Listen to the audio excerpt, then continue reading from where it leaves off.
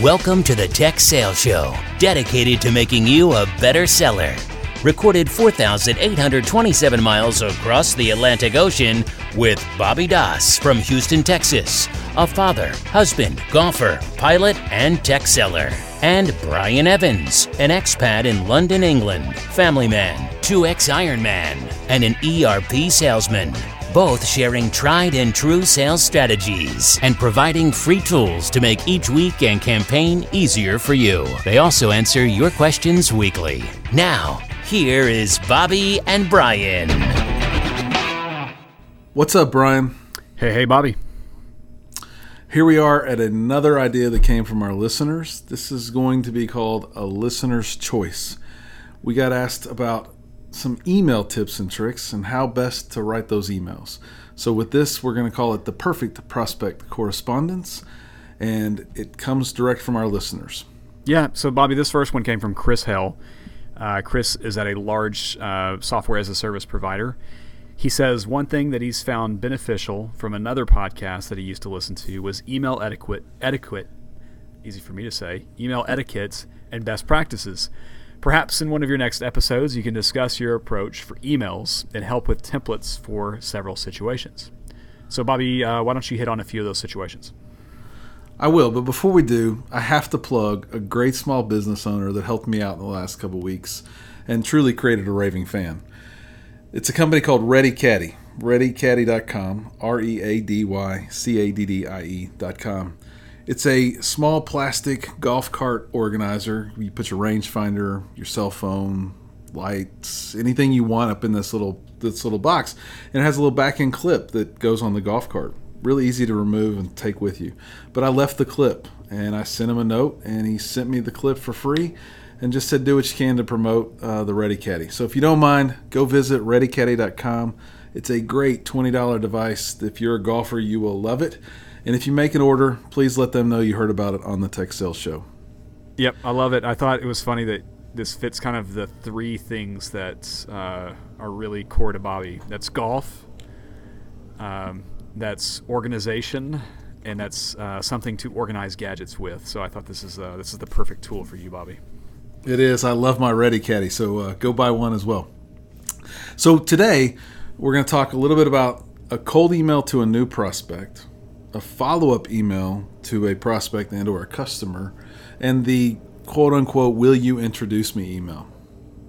Yep, and so the next one we're going to talk about emails to get out of email. So we've all been stuck in this loop of we've got an email conversation going on with a prospective customer, but we can't get that escalated up to an actual meeting.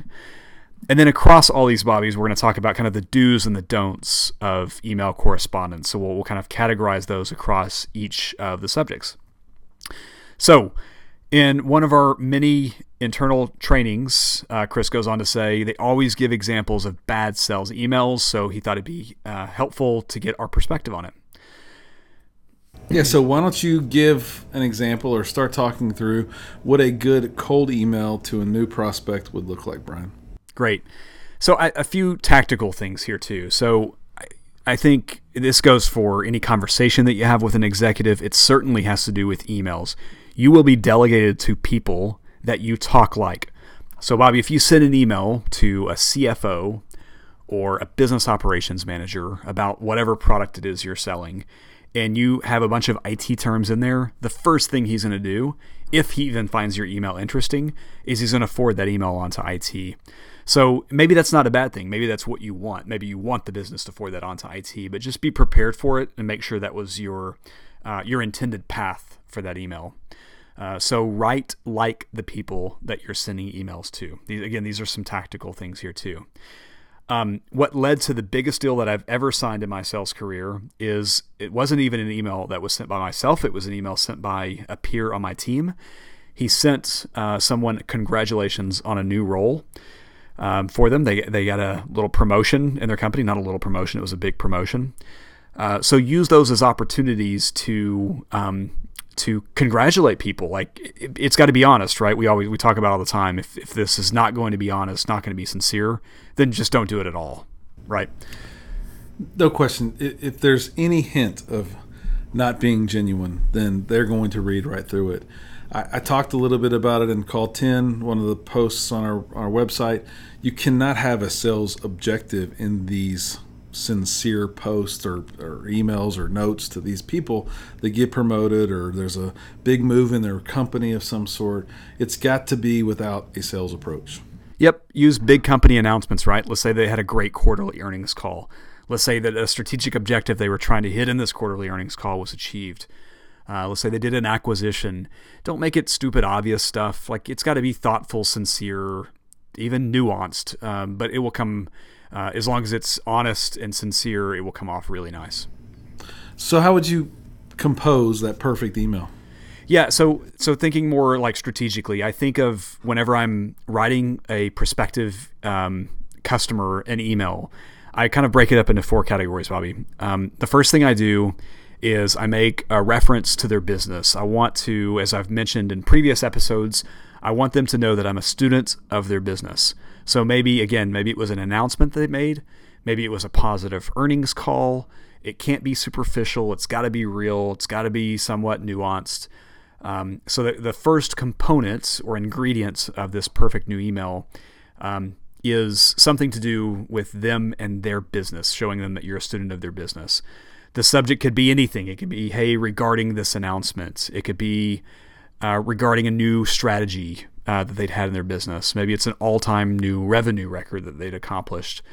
Maybe it's something a little bit more interesting, like growth plans for a new region. And all of this directly or indirectly ties into something that your product or service can help them with. Make an educated assumption. So that's kind of first part 1, Bobby, is make a reference to their business. You're going to have to study their business for this to be important, relevant, or interesting. The second part of this is make an educated assumption. So maybe that growth that they hope to achieve, they're now achieving, which means that X, Y, and Z, or that's the European way to say Z, is maybe X, Y, Z is more challenging to accomplish because of that growth, right? So take it the next step. Hey, I noticed that your plans are to grow by 30% in Europe. Finding all that talent must be pretty difficult, right? So again, part 1, reference their business. Part 2, make an educated assumption. Part 3 of that email is to reference how you've helped another company achieve this result that you think that they might be struggling with. So you may say, hey, it must be hard to find staff for that new region. We helped a company in a very similar situation grow by 26% and get all their people ramped up within 4 months. Would that be an interesting conversation to have? And again, you're making a lot of assumptions here, but at least you're not like sending the stupid email that has nothing to do with their business, that's purely about the staffing that you offer. You're offering value and you're giving evidence that you've been able to actually achieve that value. And Bobby, the last step of this, the fourth component of this note, is the ask. Do you have time to grab coffee next Tuesday at 3:30 to talk about this? Love to learn more about your goals. If you're interested, I can share more about that case study that I referenced. So be very, very specific about that ask. Yeah, great context and structure on how to send that first email. I think what I often see are a lot of the don'ts that we're going to talk about. But that first email that I see very, very often, kind of around this time when accounts are changing, is, hey, customer, I'm your new account rep with company ABC. I'd like to get together and talk. Like, how well is that going to work? Yeah, and what does that even mean? I'm your new rep. Like, I don't use your service. Maybe they do use your service, but they never worked with the account rep in the first place.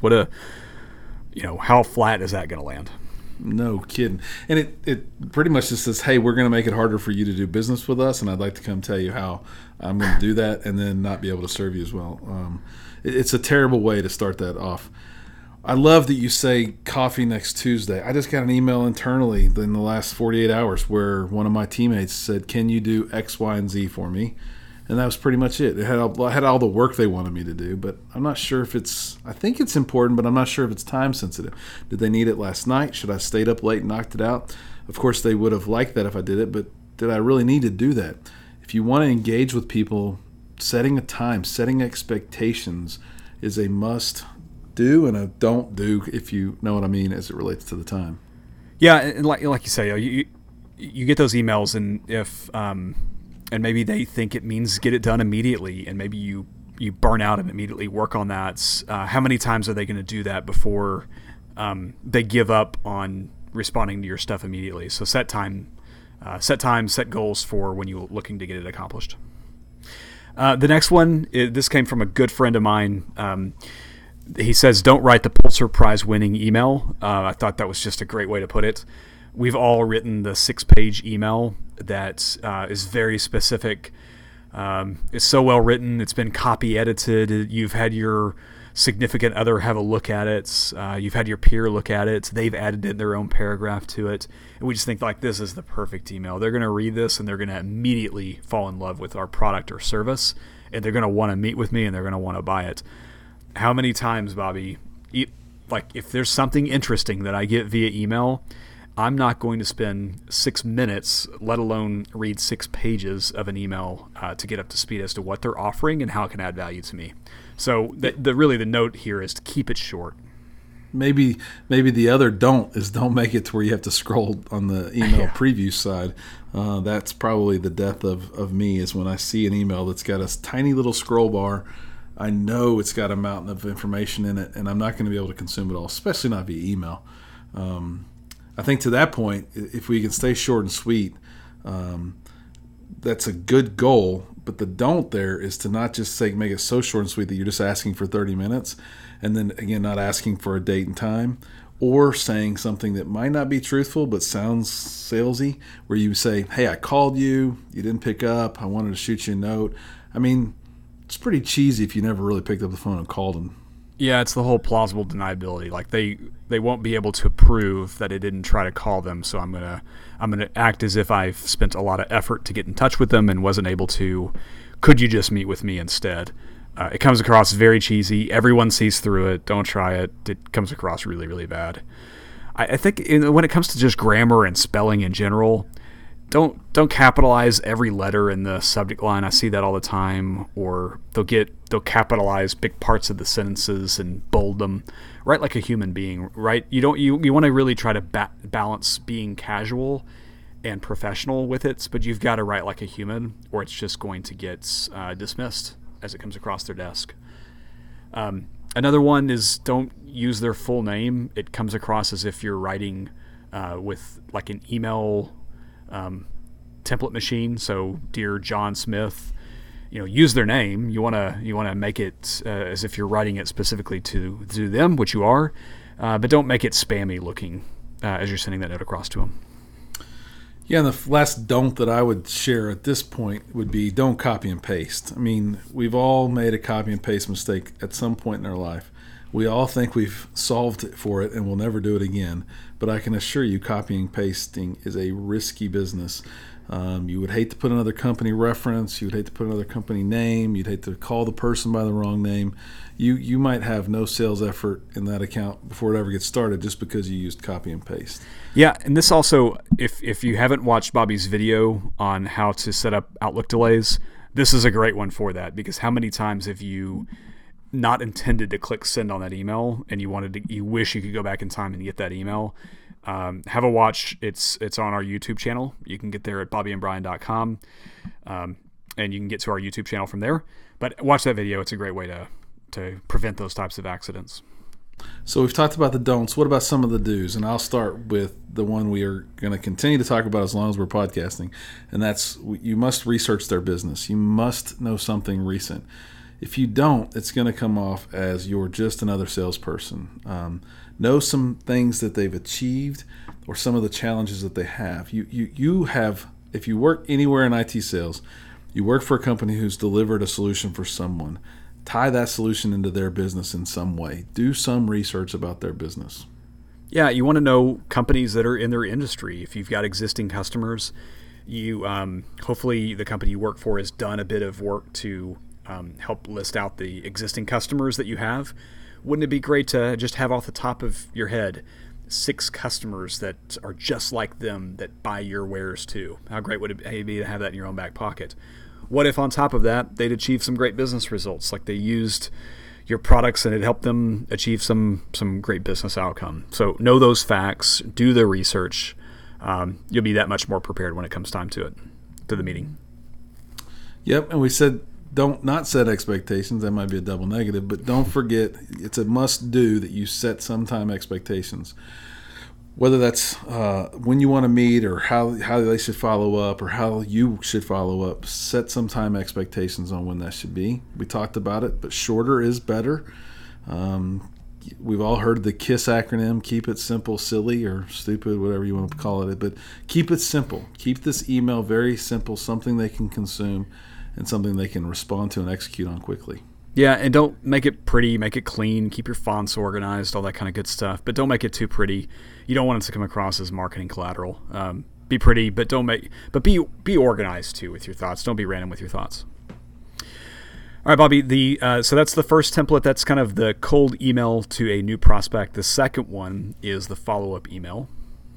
Yep. And before I jump into the follow-up email, you said the word template. In case we weren't clear, all these emails are going to be templatized and posted on our website under the tools section, so you guys can all go grab them and use those templates however you see fit. So let's jump into the follow-up email. This is the one that I am extremely passionate about.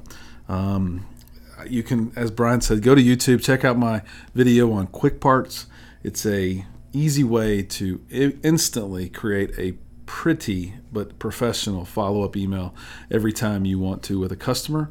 And it really is about being quick about it so that it's not forever later after the meeting, but being prescriptive to your customer and prospects so that you can understand whether or not they really want to engage with you in your business or if they don't want to engage with you in their business. So there's got to be some next steps. And the structure of my follow-up email is to send a heartfelt message about the meeting and the context by which we plan to do business together. I have a section for action items. I have a section for reverse timeline. And then I have a section for meeting notes where I can re-articulate anything that was important that we talked about in that meeting. But if you think about it, I'm trying to do something with the action items that really starts in meeting prep. We talked about it in Series 1 about how during my meeting prep, I have to be thinking of ways to continue to engage and follow up with this customer. So whether I ask for that org chart or I ask for something else, I want the customer to have one simple action that they can do for me or with me so that I know they're going to engage. If it's so simple as send me your V-card or something that you think would help you guys stay engaged, and you ask them to do it by maybe end of week, then in that email that you send, the first action item should be for the customer. It should be undone, and it should say that you said you'd send me your V-card by the end of the week. Something like that. Imagine if they don't send it by the end of the week, it gives you the option to re-engage with them and say, hey, we're at the deadline. Can I get that V-card or that org chart or whatever it might be so that you can stay engaged? Likewise, you should have one or two actions done. Maybe you said you would send them a piece of literature on your products. Maybe you said you would send your V-card. Maybe you send them a meeting request for a lunch as a follow-up that hopefully you already have a day set for and that calendar request going out. But have a couple actions done, and then the reverse timeline should allow you to correlate and put it in order by which all these actions should be done and how you can engage. Hopefully, by the first or second meeting, you have such a reverse timeline that you have celebrate successful implementation as the last item on that reverse timeline and a bunch of POs along the way. So the follow-up email is a very critical one, and if you set the right expectations on who's going to own what action items, you should have a reason to follow up with that customer for many weeks to come and hopefully many meetings to follow as well. Yeah, Bobby, I think a lot about it's so critical to come back quick, to have a very organized list of objectives. You're testing them really, right? If they said they're going to get you that organizational chart by end of week, or they said they're going to get their NDA, your NDA signed or reviewed by their legal team by a certain time, and they've not acted on any of those things, at least you know where you stand. But if they've started to accomplish some of those tasks, maybe you know you've got a real opportunity here. So these are just as much tests as they are real outcomes that you're trying to get out of this opportunity. And I think I always, this is like something that really stood out to me. And it was probably the reason I picked them as a financial advisor. And they're not a sponsor, but we'd love to have a multinational as a sponsor. But UBS was, when I'd met with them, he had his personal assistant in the room. and we had good conversation, dialect back and forth. He talked about some things that I owed him. I had some things that he owed me from that conversation. Bobby, by the time I had returned back home, I had an email in my inbox, a summary of all the action items that we talked about. Some of those action items had already been accomplished, and it reinforced the fact this is an organization that I want to do business with. This is somebody I trust that whenever we say we're going to accomplish some things, or they say they're going to do some things, they get them done. And that's the impression you want the prospective customer or the existing customer to have for you, that you're a person that gets things done. You follow up quickly and accurately. You talked about some of them, but let's dive into the do's and don'ts. The don'ts, I hate it when I see mixed fonts, mixed shading. The things just don't look organized. That's probably more copying and pasting. I hate it when I don't see a follow-up for 3 days. Like you said, be quick. And then don't only have actions for yourself. How many rookies or bad sales reps, average sales reps have you seen send a great follow-up, but the 5 action items are only for them to accomplish? How does that engage the customer with you? Yeah, there's really no measurement being done of the customer's engagement in there. And plus, like how did you end up with 5 action items and they ended up with 1? If this is a real pursuit with real goals, there's going to be work done on both sides. And on the do's side of the house, like we said, follow up same day if possible. Bobby, your rule has always been, I used to work for you. It used to be no more than 48 hours. We're forgettable people. We're going to forget the details of the conversation that really show that we're actually paying attention to the conversation. One thing I'm big on too is a reverse timeline to stay on track. This comes into a lot about how do you get in that conversation, how do you lead to a good, fruitful conversation with a prospective customer, is if their goal is to go live with whatever project that is, a services project, a software or hardware project, they've got some sort of end goal they've got to be live by. Just work through it with them, work back. Think back, okay, if your goal is to go live in April, well, then that means you need to start the project in November. If you're going to start the project in November, then you need to have signed in October. Think through those steps, walk through those steps with the prospective customer. You may find and learn some new things about that engagement. And it's also going to help you build out your action items, and it's going to feel more concrete and real to that prospective customer if there's some actual objectives to that timeline. I think we're going to announce the next series soon, but we're going to spend a lot of time on reverse timeline in either the next series or the series after that, and help you understand exactly how to build it and how to get as detailed as possible to benefit your customer, but what it's really going to do is benefit your sales campaign as well.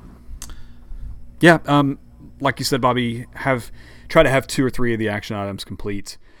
Include the follow-up material that you say you're going to include as that part of that reverse timeline. Part of that is having your next meeting already on the calendar.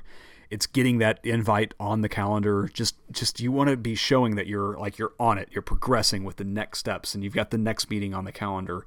And these things that I promised you, here they are. It builds a culture of accountability for you and your extended team too. We've captured about half the content that we wanted to talk about. Let's wrap up this episode, and we'll make a part 2 to finish it up. Yeah, so there's really 2 more email templates that we're going to talk about and deliver.